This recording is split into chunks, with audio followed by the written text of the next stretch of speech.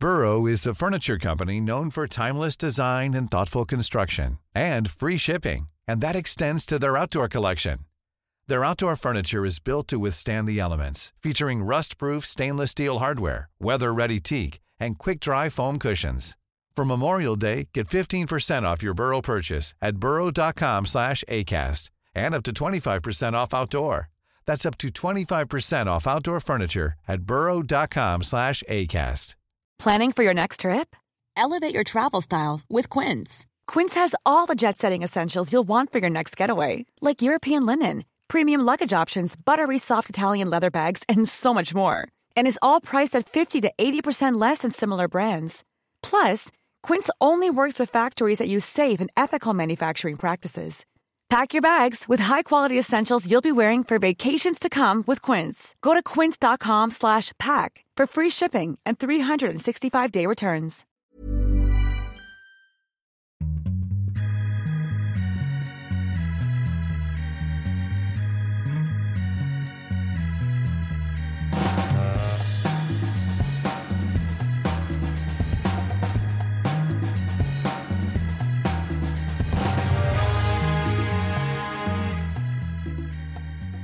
En ny vecka betyder en ny podcast från Viasat Hockey. Vi är mycket glada att ni är med oss även den här veckan, där vi ska prata mycket om NHL givetvis, som nu har kommit några veckor in i säsongen, och så tar vi ett grepp om SHL och pratar lite hockeyallsvenskan också. Ett totalt grepp om det som händer och sker där ute på isarna. Och jag har med mig min kära kollega Erik Granqvist med nytt headset nerifrån Ängelholm. Hur mår du, Erik? God dag. Ja, headsetet är jag ju väldigt nöjd med. Men jag är fortfarande bedrövad över det där som hände på skolan där i Trollhättan. Det känns som... Nej, jag är ju en känslomänniska och man känner ju förtvivlan och sorg och massa känslor att det där kan hända i den miljö som ska vara våra barns trygghet, där de ska kunna vara öppna och sårbara och nyfikna för att lära sig nya saker, så händer det. Så att på något sätt så jag känner mig väldigt påverkad av det. Ja, jag hörde på det också. Det här är ju något, alltså man har ju läst mycket om det i USA och allting med de här skolskjutningarna, och det är ju så tragiskt. Men på något sätt så känns det ibland som man lever i en sån liten skyddad värld här hemma i Sverige också. Det blir sån uppvaknande sak när det väl händer. Det är ju oerhört tragiskt det. Ja, det är precis som du beskriver, men nu är det också en verklighet här. Ja. Jag tycker jag vet inte, det känns som att det bara blir mer och mer människor är elaka mot varandra, och det blir mer och mer okej att vara elaka, alltså på alla olika områden, och hatet växer, och det känns fruktansvärt när vi egentligen borde gå åt andra håll, att vara mer och mer omtänksamma och ta hand om varandra och hjälpa varandra, så går vi så åt andra hållet. Så att jag känner, i alla fall det är det jag känner. Det är liksom. Men är du uppgiven kring samhället? Ja, det blir ju man känner ju en maktlöshet också. Alltså att det blir, vad kan man göra? Alltså de här som är ensamma då, och man har läst om den där killen då som gjorde det här, att han isolerade sig och hade nästan inga vänner och bara sitter hemma och spelar dataspel och så vidare. Hatet gror igen. Jag känner ingen samhörighet. Jag vet inte, det här är en sån jättestor fråga, men just nu känner jag mig mest bara chock och omtumlad av det. Var det mycket tårar igår, Erik? Ja, herregud. Först blir jag helt chockad. Det är som att man blir ju helt enkelt chockad. Men sen efter när det går några timmar, när chocken börjar släppa och man börjar ta in vad som har hänt, då gråter jag, för jag känner det är så fruktansvärt sorgligt. Och sen blir det så nära också när man själv har barn i skolåldern, så att man är där varje dag och är så tacksam att min grabb får gå i så fin skola, han trivs och han känner sig trygg, och det här är ju totalt motsatsen. Ja. Så att jag vet inte, jag satt och kollade på NHL highlights, som man hockey är det roligaste jag vet, men det känns ändå som att det grumlas. Det är som ett skynke över allting, och det gäller ju att de goda krafterna får få mer utrymme att, som jag var inne på, att man är snäll med varann och snäll med sig själv så att man kan hjälpa varann istället för att det tar sig. Det här är såklart extremt. Ja, det är det ju. Aldrig mer får uppleva, men samtidigt så måste man ju få ha den här tillflyktsdelen till hobby som hockey som blir en livsstil också. Vi sitter ju och pratar ofta, är det kris i Carolina eller Columbus, ska den här tränaren få sparken, och spelarna säger själva att det hade varit krig där ute idag. Det är givetvis ord som egentligen bara finns där men som inte betyder så mycket egentligen, men man måste ju få ha den här passionen i livet också. Hur viktig del är idrotten egentligen för människor, tror du, Erik, att gå vidare? Ja, den tror jag är enormt viktig. Det var en fin övergång, för att det är ju verkligen därför också idrotten blir enormt viktig, att och också få en samhörighet och ett ställe där man kan uttrycka känslor och passion utan att det är farligt, utan det är och sen också kärlek till någonting och att man gör saker tillsammans, och det är väldigt viktigt. Så att, vi får prata om det vi älskar så mycket, hockey då, en timme och precis och på något sätt. Men det är ju ändå viktigt att alla tar sitt ansvar och man gör det man kan för att förändra det här. Det är ju viktigt att det är motkrafter som är goda till det här som är fruktansvärt. Men vi går från det och så stänger vi av den biten lite, så går vi in i hockeybubblan och vi stannar kvar där vid tårar då. Du berättade att det har varit många tunga tårar igår, men det finns ju glädjetårar också. Erik, har du upplevt det någon gång under din karriär när du bara har släppt loss någon gång och bara suttit där? Ja, det är ju ganska många gånger jag har varit med om det. Det som har blivit närmast för mig är ju då de gånger man har vunnit guld.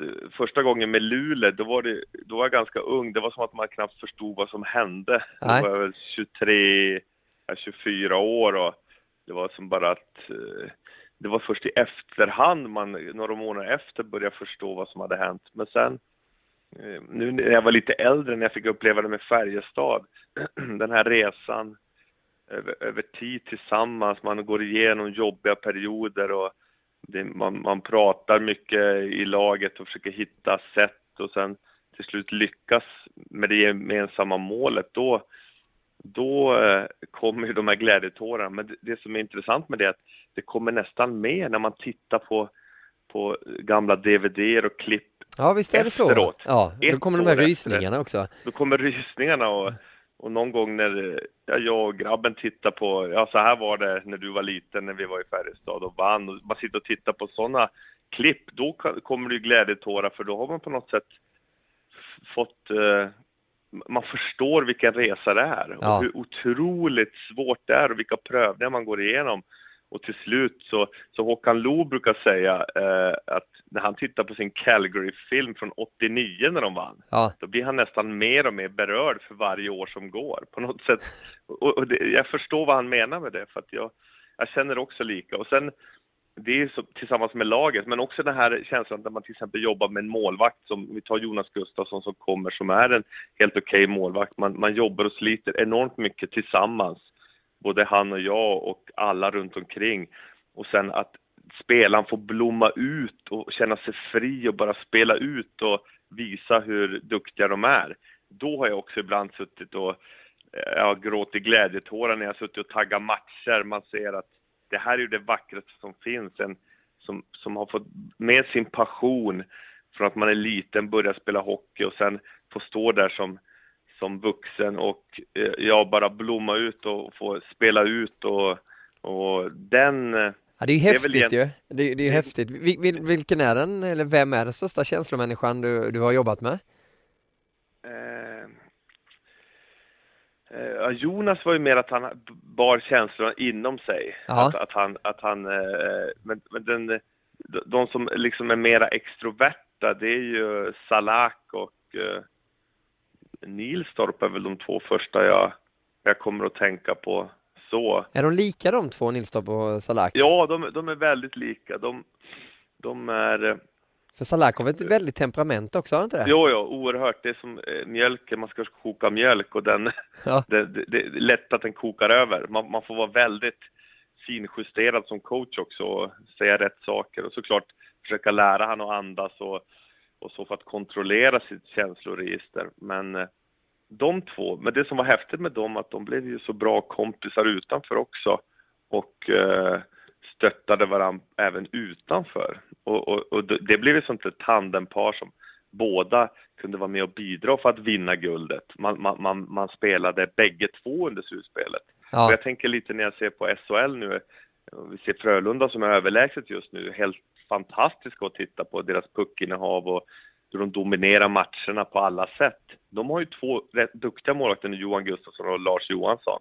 Och där kan det ju bli att bägge två kommer att vara med och bidra för att de ska gå hela vägen. Ja. Så det var en liten övergång till Men SHL. Men... Ja, men det där kan vi faktiskt stanna lite också i SHL också, Erik. Du följer den noggrant, har ju varit verksam där länge också innan du blev expert och började jobba med Hockeyallsvenskan i fjol och nu mera NHL. Du, Frölunda, vad gör de så bra nu? Vad är det han har skruvat på, Roger Rönnberg, till den här säsongen? Roger Rönnberg känner jag ju jätteväl ända tillbaka till Luleå-tiden. Vi är ungefär samma ålder och vi har jobbat ihop också i landslag. Så att Roger är en sån där kille som är väldigt stor självinsikt, tycker jag. Att han vet att jag har vissa grejer jag är jätteduktig på, vissa grejer så kommer jag behöva hjälp med av personligheter runt mig. Så där är han öppen med, och sen är han otroligt inspirerande, så att alla i det här teamet runt honom, nu är det väl Robban Olsson och Per Johansson, han är ny för i år, kom från Mora. Han var i Mora, precis. Och sen har vi Kristoffer Martin som är målvaktstränare, vi har Petter Karnbro som jobbar med statistik, sitter och loggar massa grejer i spelet som de vill titta på, hur man tar sig ur egen zon, tar sig in i anfallszon, skottförsök framåt, bakåt och så vidare, både som lag och individuell spelare. Och då har han massa experter runt sig, Roger, och han använder sig av dem fullt ut. Så det är det jag tycker är häftigt om vi pratar om ledarskapet. Och sen så har de ju över tid skapat en kultur där med att de kör hård fysträning som de har inriktat så att det ska vara så bra som möjligt för hockeyn. De tränar väldigt matchlikt. Alltså att de gör övningar och så som direkt kan relatera till... Men gör inte alla lag det nu då? Nej, det gör inte alla lag. Utan vissa lag, det är mer... Man dammar av lite övningar som man gjorde för 5 år sedan och för 10 år sedan. Aha, okay. Medan Roger han är också... om vi tar Roger som exempel, det är inte bara de, det är ju fler. Det är Skellefteå. Det finns många lag som går åt det hållet, att man vill träna mycket mer matchlikt. Att man vill göra situationer som det ser ut på match. Det är få övningar där man åker som spelare utan stress på sig överhuvudtaget. Kan glida från blålinjen in och prickskjuta på målvakten. Det händer ju nästan aldrig på match. Det är bara på straffar det kan hända. Alla andra situationer så kommer du ha backcheckande spelare som stressar dig. Så att det är väldigt mycket matchlika övningar. Och sen så har de ju tillsammans med Lehtaler och sportchefen undan för undan tagit in spelare som passar i den miljön. Alltså som de pratar ju ofta att det är helt okej att spelare går vidare till NHL. De tar spelare som det uttalas att deras dröm är NHL. Och de vill vara i en miljö där de kan maxa sin potential och utvecklas.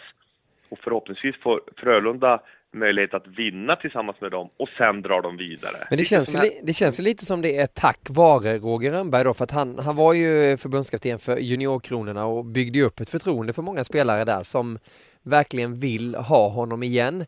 Skellefteå visade ju upp en bredd här tidigare och en kunskap som gjorde att många agenter ville placera sina spelare där uppe, och det gör de ju fortfarande då för att de vet att de utvecklas. Men nu känns det som att det börjar svänga lite kanske till Frölunda. Titta på en sån som Tom här som kom hem nu då, Tom Nilsson, som går till Frölunda. Precis så är det. Och det, på det sättet är det en genialisk värvning ur den synvinkeln att unga spelare vet vilken underbar kille Roger är och att han verkligen värnar om människan och kan garanterat gråta glädjetårar, i alla fall hemma på sin kammare när han ser... Är det så? Han känns som att han är ganska tuff och hård ändå. Han är oerhört känslomänniska. Är det? han är väldigt lätt till skratt och även gråt. Och, alltså när man är med han bakom lyckta dörrar. Och han är väldigt känslomässig. Och också att han har den här genuina, att han älskar att se människor utvecklas. Vissa har ju det mer eller mindre, men han är ju en sån. Och det känner ju de här unga killarna till. Och det är därför klart, de som gillar det ledarskapet, de kommer ju bli attraherade. Och det gör ju de flesta. De flesta gillar ju ändå att vara runt människor som vill se dem lyckas och vill dem väl på det sättet. Så att de bygger upp något spännande. Men sen är ju det stora målet är ju att vinna guld. Så kommer de göra det, tror du? Ja, när jag ser dem spela nu så tror jag att de är absolut favoriter i mina ögon.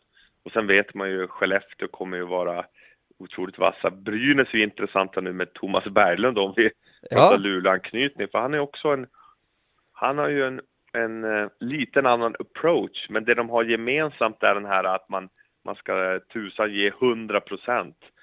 Och Bulan är väl lite mer Tortorella-lik, om man säger. Nya bra jämförelse. Ja, nya coachen i Columbus nu. Men att vissa grejer, det gör man bara. Man backcheckar stenhårt. Och jag tror att många av reglerna som till exempel Bulan står för och Roger står för, det är ganska lika grundvärderingar. De har bara lite olika sätt att coacha fram det på. Ja. Men målet är ungefär detsamma. Men det verkar ju vara så lite Luleå-inspirerat det där. Du har ju en tränare som många har dragit efter, som har varit väldigt eftertraktat och har ett gott renommé där, Jonas Rönnqvist. Och det är ju också Luleå och den generationen där egentligen. Vad var det som gjorde det egentligen, att det blev så där uppe? Du var ju med där under den tiden. Är det osten? Ja, osten och sen även de föregångarna till osten. Men det var någon tränare som hette Freddy Lindfors innan och Wigren. Det har varit några starka personer där uppe. Men Ostek har jag mest pratat för, som jag hade i många år. Ända sedan jag var 16 på hockeygym där i Luleå. Och det var det ju det här att man ger fan 100%. Det är så. Det är vad som helst för att laget ska vinna. Och där ska du som individ bidra i den roll du har. Sen om det var som jag som såg och öppna båsdörren mest, om jag såg och trummade för mycket i om det var någon skön låt där mellan bytena, då kunde jag få en utskällning av osten. Fokusera. För han ville att jag skulle stå där, vilket jag förstår honom nu, att stå där, njut av det sa han. Du kan njuta där, men stå inte och lalla, utan du ska ge några triggers till varje spelare. Du ska veta vad jag har satt för matchplan, så att du ska kunna påminna varje spelare när de kommer in och ut och så. Är du med? Ja, jag förstår vad du menar. Det var på den nivån. Ja. Och jag menar, jämför det med hur... grejen, det är bara en detalj i. Då kan du tänka dig hur det var, alltså för de som var mycket ute på isen. Det var, antingen så ger du allt för laget eller så spelar du inte. Och så gör Rönnqvist och Bulan och... Men hur gick de ihop egentligen? Alltså Bulan Berglund och Lars Osten Bergström. Det måste ju ha varit väldigt livat i omklädningsrummet. Kan du inte dra någon sån här gammal anekdot? Du menar när han var spelare, Bulan? Ja, precis. Ja, men du vet, Osten älskade ju Bulan. För Bulan stod ju för det här. Han byggde ju nästan hela sin karriär, Bulan, på det här att ge 100% och ner med huvudet och köra. Och så att han blir på något sätt... Alltså, jag har ingen direkt historia, men det är klart, om Bulan någon gång hade någon tendens att han inte gav allt, det hände nästan aldrig, jag kan knappt påminna mig. Och Osten gav honom skit, då blev det ju... Då var det ju hårda ord. För Bulan är en sån som, han tar inte skit från någon. Alltså vi umgicks ju jättemycket på golfbanan, och kom det någon och var otrevlig mot han, då var det ju nästan att han tvärbromsade och vad fan sa du? Alltså att det man vill att spelare ska göra på isen, att man tar inte skit, alltså man står upp stenhårt. Så kunde ju han även vara var vi än var, om man säger. Inte så att han slogs eller så, men att han har det i sig att han är en schysst kille, men han tar inte skit från någon. Och så var ju han i relation till Osten också. Men det som var med hela den miljön, skulle man vara kvar där, då var det bara 100% som gällde. Annars fick man inte vara kvar. Utan spelare, då skickade de iväg dem, eller de fick bara vara kvar max ett år. Men Bulan, om vi tar då, han var ju kärnspelare där. Ja. Rönnqvist också var ju en sån som också gav allt. Men både Rönnqvist och Bulan sa att de skulle inte vilja haft sig själva som coacher eller som spelare när de var coacher. Nej. Förstår du vad jag menar? Nej. Att de hade ju mycket idéer om hur saker skulle göras och kunde ibland när tränare går ut och säger men så här och så här gör vi. Så de hade ju extremt starka egna idéer om hur spelet skulle utföras. Hade de gjort bra Luleå där uppe? Var det något mer du ville komplettera? Nej, jag vet inte. Jag får be om ursäkt. Jag känner mig lite otydlig i huvudet. Men det som i alla fall är intressant är att se Frölundas satsning nu. Även Brynäs. Brynäs var ju nästan bottentippade i säsongen av många. Ja. Men det är häftigt det här när man har några grejer som alla ställer upp på. Och då får sådana spelare som Anton Rödin och så. Helt plötsligt blommar de enormt i en sån miljö. Ja. Men det behövs alltid en ledare, Erik, och det är bara att titta på Frölunda där. Den ledaren heter Joel Lundqvist, 33 år, ung, kanske bättre nästan än någonsin nu. I alla fall poängmässigt så ösar han ju på där och drar ju Frölunda framåt. Och det är väl det laget att slå just nu i SHL. Absolut. Och jag ska säga med Joel bara, Jesper Mattsson var där, som numera är tränare i Malmö och hoppade in i Frölunda där för några säsonger sedan. Han gick från Malmö tror jag till Frölunda då. Och han var lyrisk över Joel. Vilken ledartyp, vilken människa att få en att känna sig välkommen. Och, alltså han är ju som krigare på isen och utanför väldigt fin ledare och fin människa. Så att det är ju... Men han lyckas inte i NHL? Nej, men där möter du ännu bättre spelare. Alltså det är ju såklart det är en nivå upp. Men det är ju som hans bror Henke brukar säga, att det gäller att komma till rätt lag också. Ja. Alltså du ska också ha en viss timing och tur där om du ska slå det in. Är man nog bra såklart, då gör man det oavsett var. Men kanske i en annan miljö så hade han fått vara kvar där och kunna spela i en tredje kedja. Joel Lundqvist alltså. Det är lite kul att få prata om det positiva här i SHL också. Han har alltså gjort 13 poäng på 11 matcher när vi spelar in den här podden. Men jag tänkte att jag skulle få ta ett sidospår. Jag brukar bara ställa frågor hela tiden här till dig. Men nu vill jag rasa lite ändå, Erik. Jag är upprörd över, och det är ju en liten sak egentligen med tanke på allt som händer där ute i världen och i vårt land. Men vad sker i Hockey-Sverige? Jag tycker det är parodi i SHL och Hockeyallsvenskan på det här med disciplinnämnden. Det är ju så tydligt att man har tagit ett grepp att nu ska allting anmälas, allting ska registreras och böter ska ut till varenda spelare. Vi ska få bort det här med fula förseelser som har varit. Och det skriver jag under alla dagar i veckan. Jag vill inte se några spelare bli skadade som Fernholm i Djurgården som fortfarande inte kan spela ishockey. Det är ju för jävligt. Och det ska vi definitivt ta bort. Men SHL och Hockeyallsvenskan är ju inte kända för att vara några fula ligor. Det är inte det som är problemet. Det är klart att spelarna ska ha respekt för varandra och så vidare. Men när Almen Bibic blir anmäld för en helt vanlig tackling mot Malmö, som jag såg det i alla fall med mina vanliga hockeyögon, nu är inte jag någon expert så, men nu blev det inget i det fallet. Men ska vi hålla på och registrera varenda tackling, då får vi göra som Wikegård var inne på, att ta bort tacklingar helt i så fall. För det är ju parodi nu när alla blir avstängda länge och det är böter som ska betalas hit och dit. Fortsätt. Vad tycker du de ska göra? Nej, men jag tycker definitivt att du ska bli anmäld och det ska vara kostsamma straff när det är fula förseelser. Men nu är det ju väldigt ofta det inte ens är fult och spelarna spelar ju vidare bytena efter. Du måste ju kolla och se konsekvensen också. Blev killen skadad? Hur länge är han borta? Då kanske man kan gå vidare sen med anmälan och hitta kännbara straff. Men nu är det ju bara som att allting ska straffas. Det är nästan som jag skrev en sak på Twitter där, att om domarna släpper pucken för hårt så blir de anmälda och får böta. Så det har ju eskalerat totalt. Är inte det vad är din uppfattning? Men det är helt... Förlåt, jag var tvungen. Nej, men det är helt... Det som är grejen är att jag är så otroligt inne i NHL nu. Ja. Det är 30 lag och jag älskar ju den ligan. Världens bästa liga, och det är ju så fruktansvärt skickliga spelare. Det är fel ord. Det är så att jag är insuper det, skicklighet hos målvakterna och så vidare. Och sen tittar jag såklart på SHL när jag har chansen, när vi inte jobbar, du och jag. Och då ser jag ju vilka prestationer av Anton Rödin. Ja, Sörensen igår. Start är bättre än någonsin. Frölunda dominerar. Jag skulle kunna sitta och twittra och titta på den här spelaren i Frölunda. Titta hur de spelar ur egen zon, in i anfallszon och vilken fart och rörelse. Alla är aktiva på isen.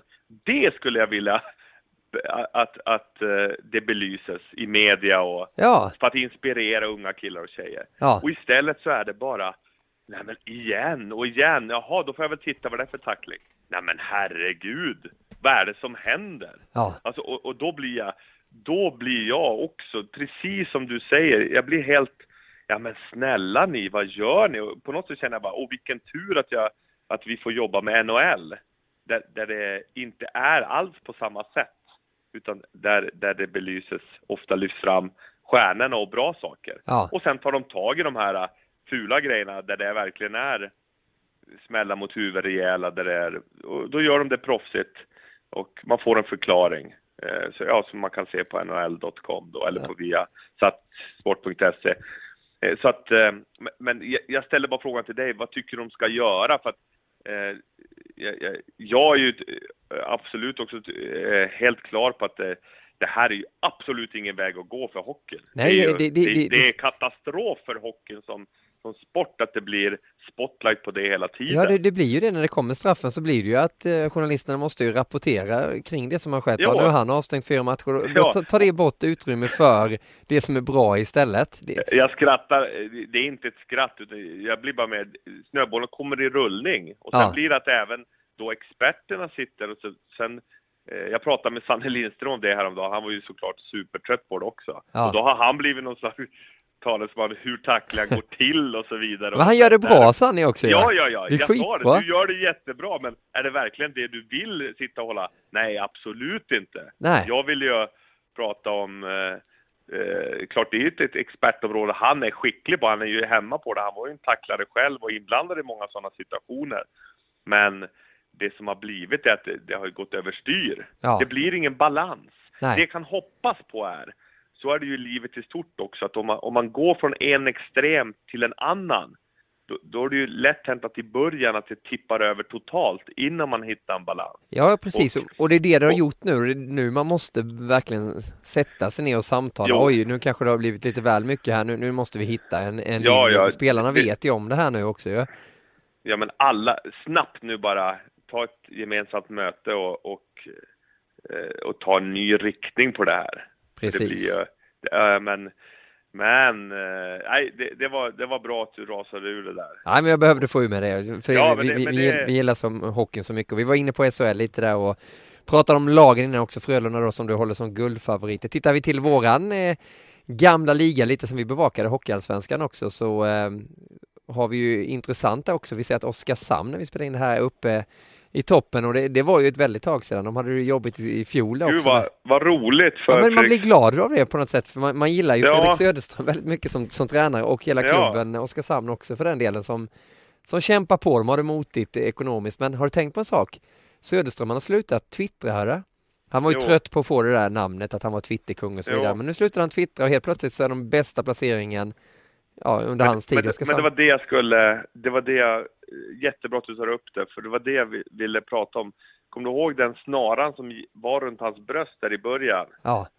Leffe Strömberg gick ut och satte press på honom också med all rätt, att nu måste det levereras.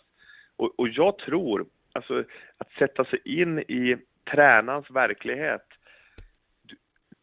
Dygnet har 24 timmar, du måste ju sova i alla fall 6-7 timmar. Och sen har du då familj hemma och så att varje sekund är ganska dyrbar. Ja. Så att det är ytterst, min erfarenhet är att hellre sitta och titta på video och vad vi ska göra bättre som lag, eller ta tid på ishallen och kanske prata med någon spelare, ge feedback och så, än att ägna tid till att vara smart på Twitter. Förstår du? Ja, absolut. Du och jag kan vara smarta på Twitter nu för att vi har inte ett lag att engagera oss i, utan vi kan skapa intresse runt NHL och så, runt sport. Men som tränare, varje sekund är värdefull. Och du kan verkligen påverka mycket som ledare. Och därför har jag blivit glad att ju mindre Twitter jag sett från han, desto bättre har det gått i tabellen. Ja. Och det Tror du här han har tänkt så, Fredrik Söderström, också? Ja, han var ju en ganska extrem twittrare, och eftersom han var så pass skicklig twittrare, det var ju ofta humor och det var ju inte sådana här tweets som tar 10 sekunder att slänga ut, utan det var ju flera underfundiga som kanske tar 5-10 minuter och färdigställa. Då det är såklart, den tiden använder han förhoppningsvis till laget på något sätt eller till familjen, och då blir det ju, oavsett vilket av det, så kommer det göra honom till en bättre coach. Och sen såklart man kan twittra någon gång då och då, bara pang, men man gör det inte till sin vardag, så det tar tid från andra viktiga saker. Och Backala också, vilket nyförvärv, målvakten från Mora som var så skicklig i fjol, kommer in där nu och har ju blir ju som ett ankare där bak för dem. Det tycker jag är häftigt. Sen vill jag lyfta fram Malte Strömvall också, som jag har sett. Jag spelade med Johan Strömvall, AIK-spelaren som var i 4 klubbar i fjol. Och jag minns den här, när han var liten, jag minns det ända från han var 3 år tror jag, när Johan tog med han till omklädningsrummet. Han hade alltid en klubba i handen och gick där och sköt bollar och såna här gummipuckar. Och höll på att leka, skjuta, och då var ju jag ung, jag minns inte, men jag var väl i början på 20-årsåldern då. Men han, eller vad kan ha varit? Nej, jag måste ha varit äldre. Det spelar roll. Vi säger att du är så. Det säger du fortfarande. Ja.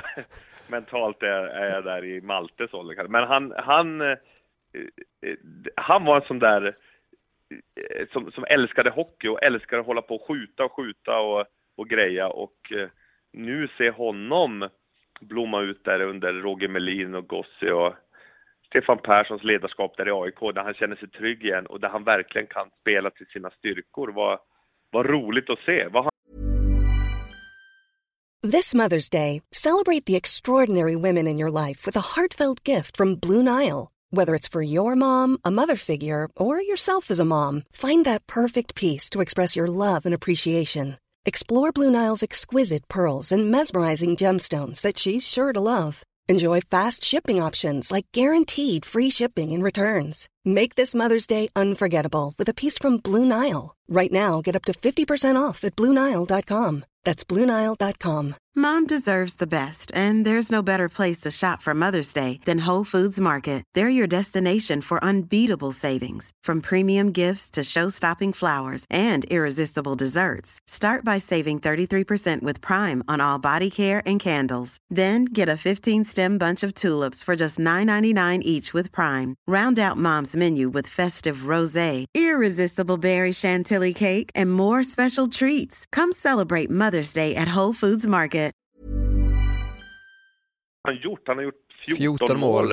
14 matcher i detta nu, alltså när vi pratar. I detta nu är det fredag när vi pratar och 6 assister och så han har gjort 20 poäng och leder poängligan i Hockeyallsvenskan. Det är också en jättehärlig kille. Han spelar med Eric Comrie faktiskt, målvakten för 2 år sedan i Tri-City Americans. Han var över och spelade Western Hockey League och har såklart snappat upp den här. Det är på något sätt, det är ju mindre rink, du måste vara kvickare i tanken och hans skott har ju såklart förbättrats där också, att få iväg alltså quick release, att man snabbt får iväg skotten i trängda lägen eller när man har tid på sig att man kan sikta och skjuta både hårt och snabbt. Så att det är roligt att följa honom, och även Harads favorit Marcus Nilsson har varit duktig i Karlskoga som har gått jäkligt bra sista tiden och han har väl gjort 19 poäng och Harald var så lyrisk över honom i fjol och han har ju varit jätteduktig i år. Fick Ramner i Leksand som man annars är en stor besvikelse, men han är väl. Men det hade varit inne på det lite positivt också. Sen har vi ju Björklöven Leksand som har rasat ner en del. Många trodde på Björklöven som började bra där också med Tommy Jonsson som huvudtränare. Men det ser lite dystert ut och Leksand får ju inte riktigt ordning på det. Det regnar in otroligt mycket i puckar med tanke på det försvaret de har där. Det verkar inte riktigt synka. Det synkar inte. Jag vet inte. Nej, jag är för dåligt insatt i ligan, men jag får inga bra vibbar heller av, alltså, när man ser dem spela Leksand. Det känns inte som, som att de har roligt heller. Det är klart det är inte roligt att förlora. Men nej, jag får ingen bra känsla när jag ser dem alls. Så att nej, fan, det känns nästan som årets Södertälje lite. Alltså som, Du får de impulserna?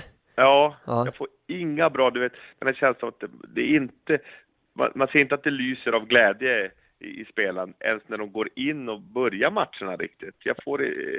Och sen om det beror på ledarskapet eller vad det beror på, men där har de ju vilka resor de har framför sig. Tror det är ångest, Erik? Jo, det är klart. Det är klart att det är ångest. Men minns du inte i fjol också när vi gjorde Leksand-Malmö? Att det var, helt plötsligt var det väldigt stängt mot Leksand. Kommer du ihåg det? Ja, precis. Du pratade ju om det också. Hur upplevde du det i fjol? Den här stängdheten som blev. Ja, men det var, vi i fjol så mötte vi upp dem då, i och med att de var i SHL-lag där, så mötte vi upp dem i kvalet där mot Malmö. I direktkvalet i bästa av 7 matcher. Och då hade ju Robert kommit in där för ett tag sedan också. Då. Det var ju lite annorlunda mot hur det var tidigare, och det förstår jag, för då jobbade vi väldigt intensivt med Leksand och nästan var där varje vecka. Nu var det lite svårare att få tillgång och komma in till gubbarna i omklädningsrummet och hela den biten då, ja. Men det var ju att de kände en otrolig press då också att få lämna SHL, och det fick de, och de söker väl sin identitet nu, Leksand. Nu är man ju nere där igen. Precis, ska bygga upp något nytt. Och sen då har storpappan Frögren skadad. Ja. Till och med, kan han spela med, tror du? Jag vet inte. Har du hört någonting? Nej, jag hörde bara rykten om att det kan vara allvarligt att karriären, alltså att då blir man ju orolig om man hör det. Ja. Att det kan vara allvarligt. Men det är klart de saknar honom som en pappafigur också. Det är klart. Nej, de har mycket och oj, vilken resa. Men tillbaka till det glädjande, så är det roligt att se AIKs framfart, och sen Västerås tycker jag också, som Jonas Fransson har hittat tillbaka till, som man hade velat sett han i fjol. Han har ju spelat väldigt stabilt. Marcus Dahlbom, hans backup, kom in och höll nollan direkt i första matchen. Så att de har det väl förspänt på målvaktssidan nu. Han sa det i vår podd här förra veckan, specialpodden. Den får ni gärna lyssna här. Vi har satt Hockeys arkiv, podcast 107, Conny Strömberg då, att Västerås hade gått upp om jag hade varit kvar i laget, och han tänkte på powerplay, att det hade fungerat bättre med Conny Strömberg. Det får man tycka vad man tycker vill om, men hade Jonas Fransson varit bättre i fjol, så är jag övertygad om att Västerås hade spelat i SHL nu. Vad svarar du på den? Nej, det var intressant att höra Conny Strömberg för det första. Eller hur? På planet ner till Schweiz lyssnade jag på. Det var väldigt intressant. Han har många idéer. Gå in och lyssna på den. Intressant inblick i en hockeykonstnärs liv, får man väl säga. Ja, verkligen. Och sen håller jag med om att powerplay blev ju alldeles för dåligt. Så där hade han ju kunnat bidragit om man nu hade bara accepterat att spela powerplay till exempel. Ja. Men sen Franssons på nyttfödelse nu, att det som såg så kantigt och komplicerat ut i fjol ser enkelt ut nu. Han är samlad, men kan ändå agera. Han ser lugn och trygg ut, och det är det man behöver. Och ska vi gå över till NHL från det, så kan man ju säga att Montreal, som har slagit franchise-rekord med 8 raka. Nej, nu har de 7, när vi spelar in det här har de 7 raka segrar. De har 7 raka nu, ja. Och Carey Price, jag har aldrig sett en målvakt spela på den nivå han gör nu. Alltså att han har så kontroll på allting. Allt från sig själv till vad han gör i målet och vilka beslut han tar. Så det är poesi i rörelse att se honom. Och han skapar ju den tryggheten som gör att laget får ju sånt otroligt självförtroende. Vad härligt, du tog den övergången där också då, från SHL Hockeyallsvenskan till NHL, som är våran huvuduppgift den här säsongen. Vi sänder ju varenda sekund från världens bästa liga. Ni kan ju följa allt på Viaplay och många matcher också då i våra kanaler, med Viasat Hockey som huvudkanal. Givetvis nästa NHL-studio ser ni på söndag 22:30. Då är det Erik och jag på plats i studion och får sällskap av Johan Garpenlöv. Det ska bli kul. Ja, men underbart att få Garpenlöv som nu assisterande, kommer ju vara nästa år i Tre Kronor, som alla vet, och väldigt klok, härlig man att vara runt, som alla som besöker våran studio, men också spännande att höra vad han tycker om Jonas Brodin och de här spelarna vi ska följa i i Winnipeg, Minnesota-matchen. Ja. Så det ska bli roligt.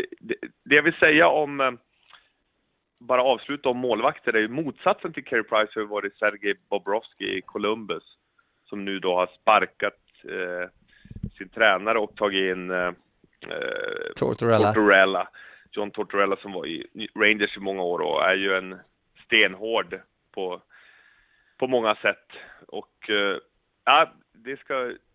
hur avgörande det är. Bobrovsky inte ser lika alls. Han gjorde jättedålig match mot Kanada i VM, om du minns, i fjol. Precis. Yep. Och det bara kommer rakt in i den här säsongen. Spelar inte sig lik. Han brukar vara tekniskt oerhört skicklig, men blir tveksam. Alltså han tar inga bestämda beslut, utan han är obeslutsam i målet.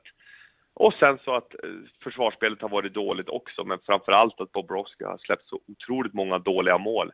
Och nu har Columbus, de har förlorat 8 i rad. Ja. Och det är ju... Ja, det är historiskt sämst i NHL. Men vad vill man med Tortorella då? Vad kände du när det namnet kom upp som skulle ersätta här Todd Richards som coach i Columbus? Det första jag kände var roligt att lyssna på presskonferenserna. Han är ju så karismatisk i sitt sätt att prata och hur han ser ut. Men också, så det blir bara lite underhållning att se hans presskonferenser. Men att han kommer ju in, det är ju försvarsspel först. Det är backchecking 100% i mitten, kollapsa ner, vara starka framför eget mål. Täckskott, det kan vara 2-3 man som täcker skott. Så att göra rätt för sig utan puck, det är ju hans adelsmärke först. Och sen då, när man vinner puck, då ska det gå blixtsnabbt framåt. Så att han är ju en sån kille. Han om någon kan väl få Bobrovsky på fötter bara för att det blir ett annat försvarsspel. Ja. Nej, jag kan 7 matcher i rad när de är förlorade, och då bytte de, och så kom Tortorella in, förlorade de i natt igen mot Minnesota med 3-2. Men såg bättre ut enligt experterna där borta i NHL. Och Tortorella var nöjd själv att de hade jobbat stenhårt, vunnit mycket mer puckar ute vid sargen och så.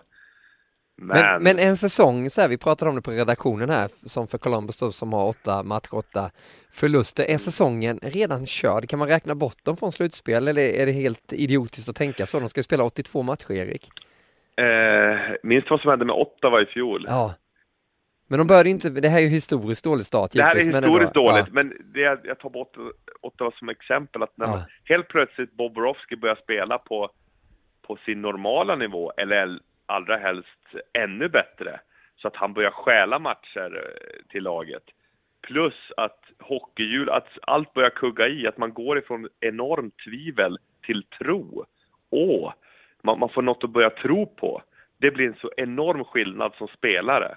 Och får de då resultat med sig, nu fick de inte det här, men kan de få resultat med sig och börja bygga på det, då kan de ju helt plötsligt bli ett lag som blir svåra att slå. Med Tortorella kommer de bli svåra att slå, förhoppningsvis med deras ögonsätt.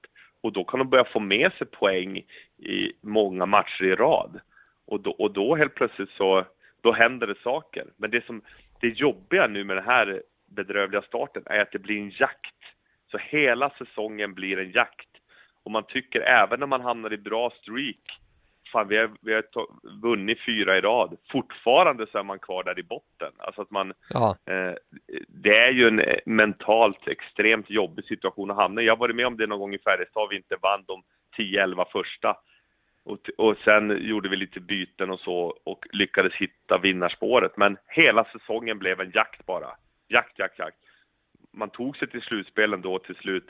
Men på något sätt har man har bränt så mycket under den här jakten, så att det är svårt att ha energi kvar sen när det viktigaste kommer, slutspelet. Tufft för Columbus alltså, ja, men samtidigt också, man brukar ju säga att målvakterna är halva laget. Man måste säga att de nästan är mer än halva laget ibland, för det påverkar så mycket. Jag menar, om jag skulle säga så här till dig, världens bästa hockeyspelare, då svarar du rätt snabbt, gissar jag, när du tar en målvakt, eller?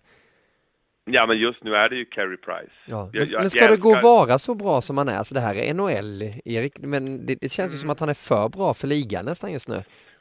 Ja, nej, men det han är, att alla pusselbitar som han har jobbat, det är en gudabenådad talang. Jag pratade med Chris Balhue som gammal målvakt i Montreal som numera är i Schweiz, om du minns honom. Och han sa att han var startermålvakt när Carey Price kom upp, när Carey var 18 år. Ja. Och på morgonvärmningarna, då kom Price fram och var så här nyfiken och jag gillar ditt lugn i målet, Chris.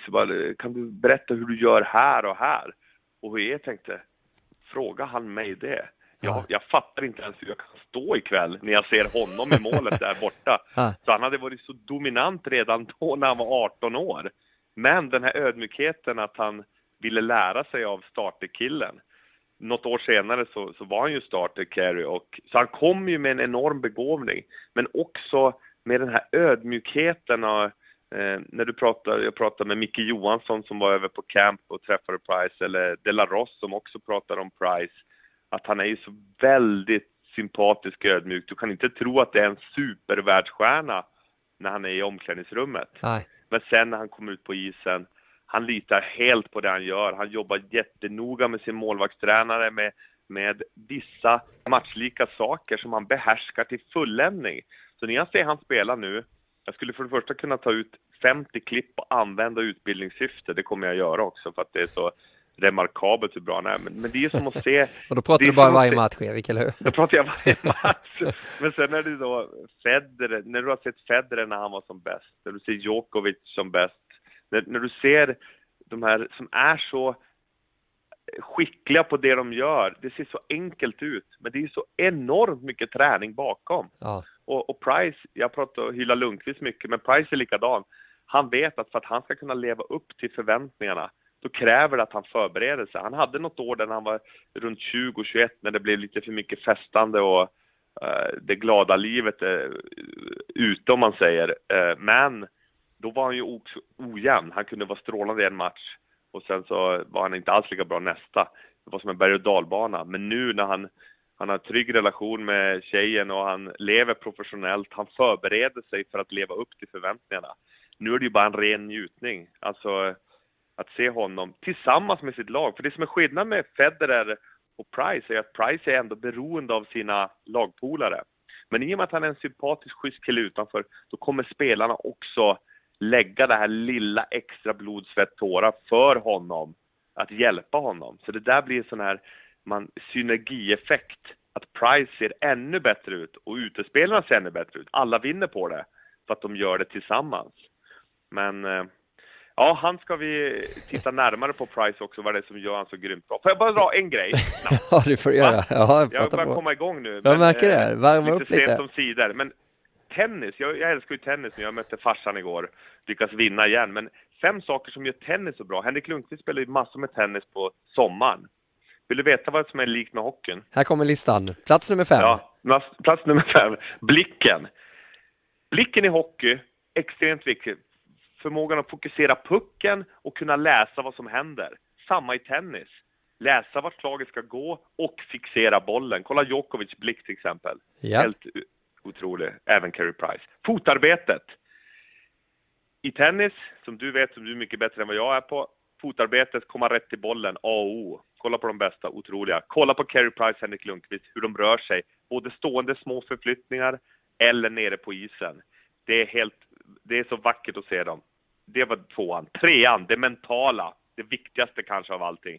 Förmågan att fokusera och våga spela ut i pressade lägen. Kunna sätta sig i tillstånd där man får ut max av det man har tränat på. Ett bra tillstånd för att prestera.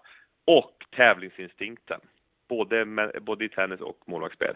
Sen, pulseringen. Det är liknande intervaller. En tennisboll kan vara alltid från 2 sekunder till 1,5-2 minuter. Målvaktsspel kan vara alltifrån 2-3 sekunder till längre upp till 1,5-2 minuter om det är ett långt boxplay.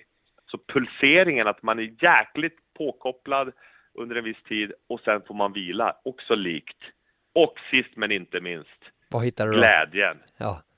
Herregud vad roligt det är att stå i mål och vara i vägen och att spela tennis när allting flyter på. Ja, du ser. Ja, vad trevligt. Killar och tjejer. Sen finns det ju andra racketsport som pingis och badminton och squash som också är grymt bra för målvaktsspel. Ja. och även för utespelare. Men de listorna sparar vi lite på, Erik, till en annan podd. För men har du någon mer grej om tennis, varför det kan vara bra för målvakter? För målvakter, jag har inte tänkt så mycket på varför det är bra för målvakter, men jag hade ju stor nytta av det i och med att det är en sån sanslös, svår sport och det krävs mycket bollkänsla också i tennis, så hade man ju nytta av det när man lirade innebandy, just volleyskott och allt sånt här, och du får ju hela kroppen i tennis också, det är en väldigt komplex sport. Ja. Med blicken ska jag skriva bollkänsla där. Bollkänsla, öga, hand. För det är i och med att du kan spela på så många olika sätt. Ja, jag älskar tennis också. Men vi måste gå vidare i Atlantic här. Nu märker man, nu har du svängt in i idrottsspåret och då blir verkligheten lite ljusare igen i alla fall. Det är kul. Det är inte lika ljust för svensklaget. Man säger ju alltid det om Detroit där. Det är samma division som Montreal. Men började ju upp väldigt bra. Vi hade ju förmånen att få prata med Niklas Kronwall. Tack så mycket för det, Kronwall, att du ställde upp där på Skype på vår NHL-sändning. Och han var inte helt nöjd med hur de spelade då. Nu har de förlorat 3 raka matcher i detta nu, Detroit. Vad säger de om upplagan av Detroit? Ny coach som de har den här säsongen i Blashill. Det var en omkastning i min hjärna. Ja, men det är ett lag som man tittar. Så många här hemma är ju väldigt fascinerade av Detroit och sedan Lidström-tiden också. Och vad han gjorde för Detroit då när de vann dubbla Stanley Cup. Där gjorde de väl. De var de senaste som har vunnit 2 i följd. 97-98. Ja, precis. Och nu är det ju många som tror faktiskt att de här ska kunna vara med och utmana om att gå hela vägen på den östra sidan. Vad tror du om, Erik? Jag tror inte att de kommer med och utmana. Jag blev chockad. Vem var det som hade tippat dem som... Ja, det var väl Pro Hockey, var det inte det? Ja, Pro Hockey. Men de är ju underbara på alla sätt. Men det var lite... Jag tror att de tippade lite för att inte bara gå på de här Tampa, Anaheim. Lite... Ja, de hade dem som 2 i Atlantic, hade de. Okej, ja. Men spelar roll. Men jag är... Alltså, när jag ser dem spela, de har ju den här, för det första, målvakterna. Jag är ingen stor fan av Howard, alltså, så att han är ofta så mycket ute på glid. Och Mrazek är ju också en sån kille som är, när det studsar rätt för dem, när tajmingen är 100%, då spelar de riktigt bra. Men det blir inte den här verkliga stabiliteten, känner jag i alla fall. Så att, där är det satt frågetecken innan. Sen Mike Green skulle komma in och göra deras PP bättre och bättre.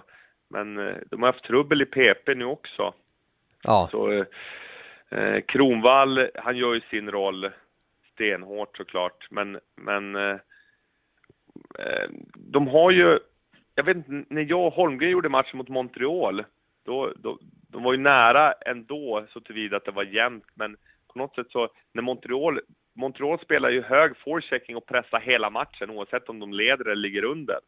Och Detroit spelar mer styrspel. De blir ganska avvaktande i spelet. Ja. Är du med vad jag menar? Ja, man spelade mer på motståndarnas misstag. Nu hade de spelat kvällen innan också, så att det kan ha suttit lite i benen. Men nej, för min del när jag ser dem så känns det som deras kedja där med Zetterberg är ju underbar att se, och Larkin och Abdelkader. De har gjort 20 poäng tillsammans. Ja.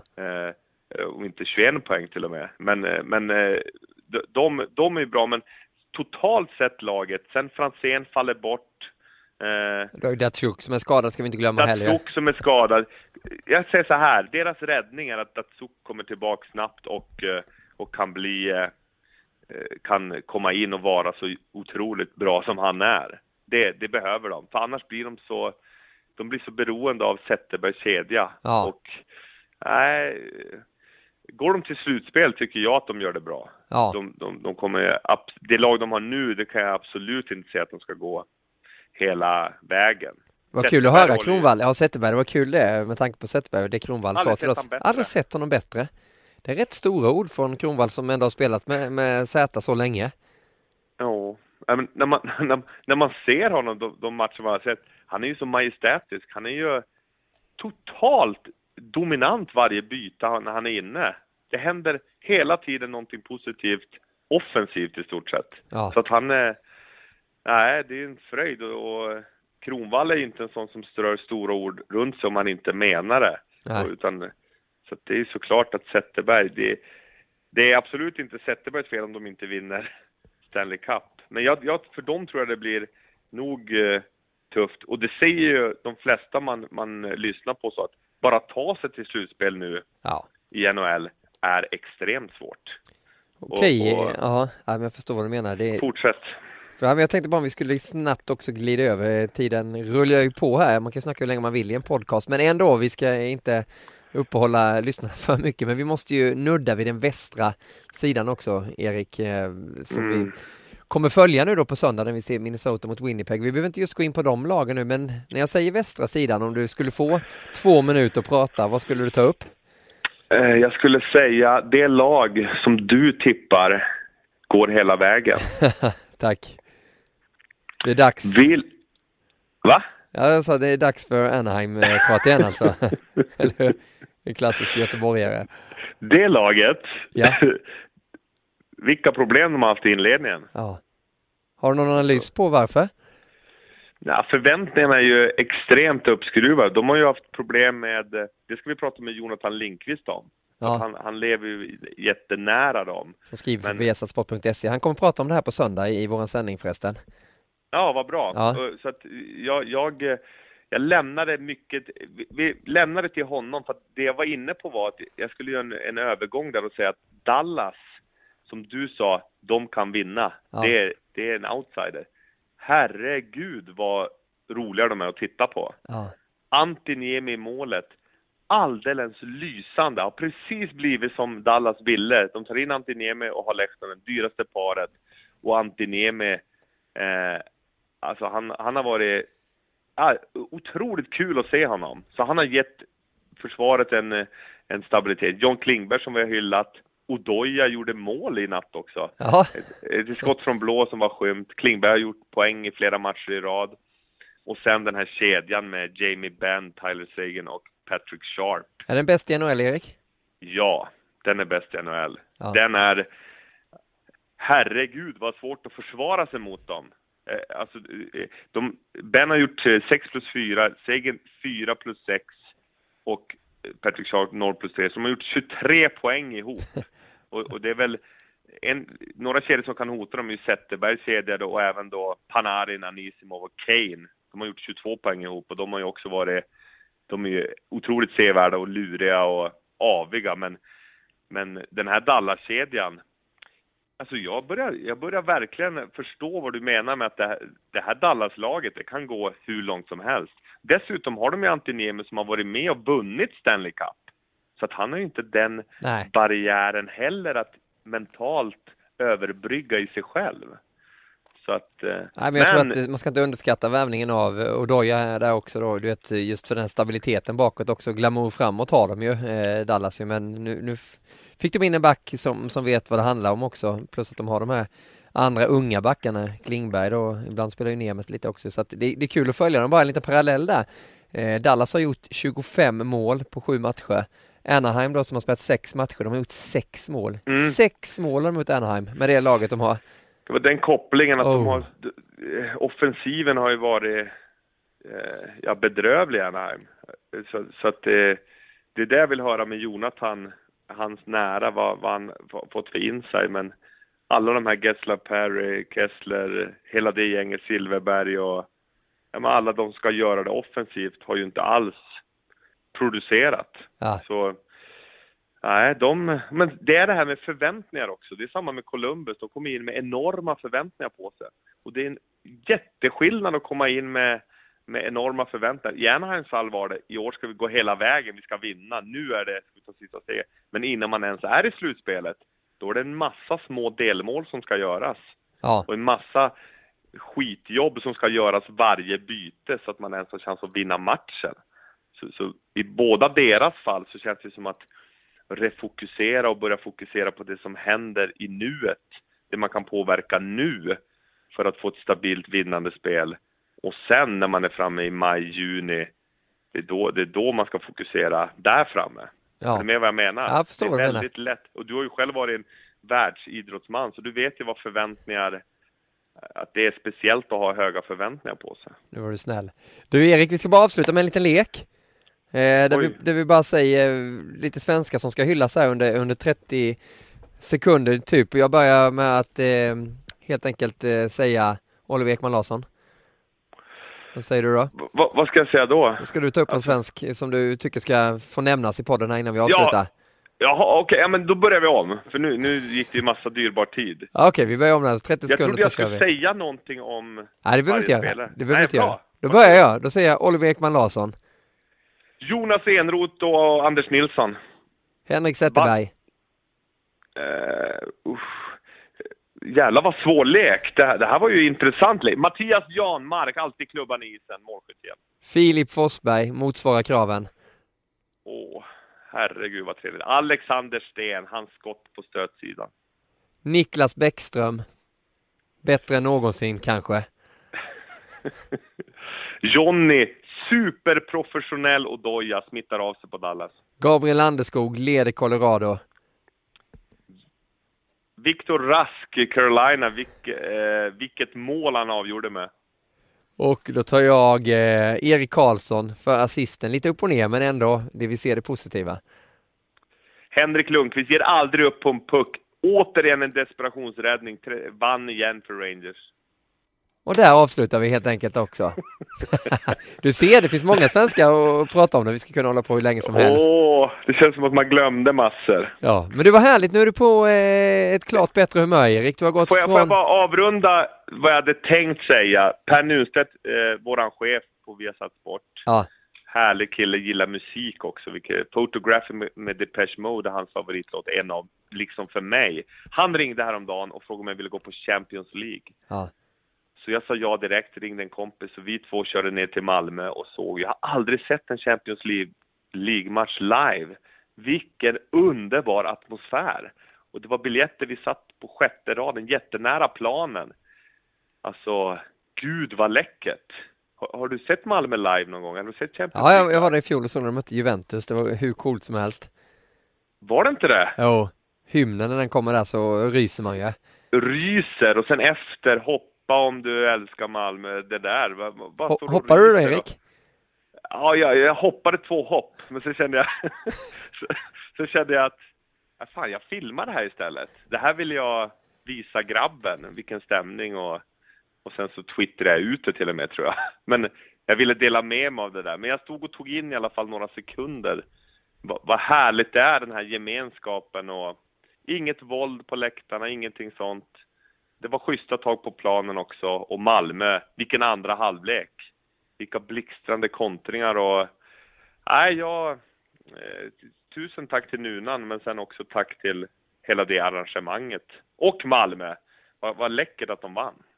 Vad kul det har varit att samtala med dig, Erik, i podd 108 från Viasat Hockey. Alltså hashtaggen är ju VH Podcast, där ni kan nå både mig och Erik, och ni kan nå oss på Twitter också. Och vår Facebook-sida är facebook.com/viasathockey, och alla nyheter och Jonathan Lindqvist blogg och krönikor och nyheter och alla mål från NHL finner ni på viasatsport.se. Där ser ni alla andra rättigheter. Vi har också en diger fotbollsmeny nu med både Premier League, Champions League, Serie A, La Liga, holländska ligan.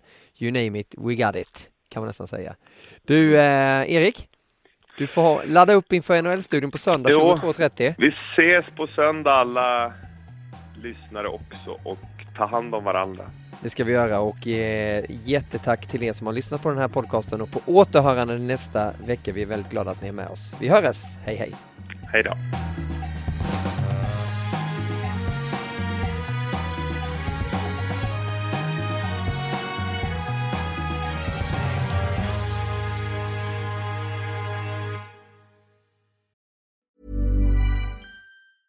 A lot can happen in the next 3 years. Like a chatbot may be your new best friend. But what won't change? Needing health insurance. United Healthcare Tri-Term Medical Plans are available for these changing times.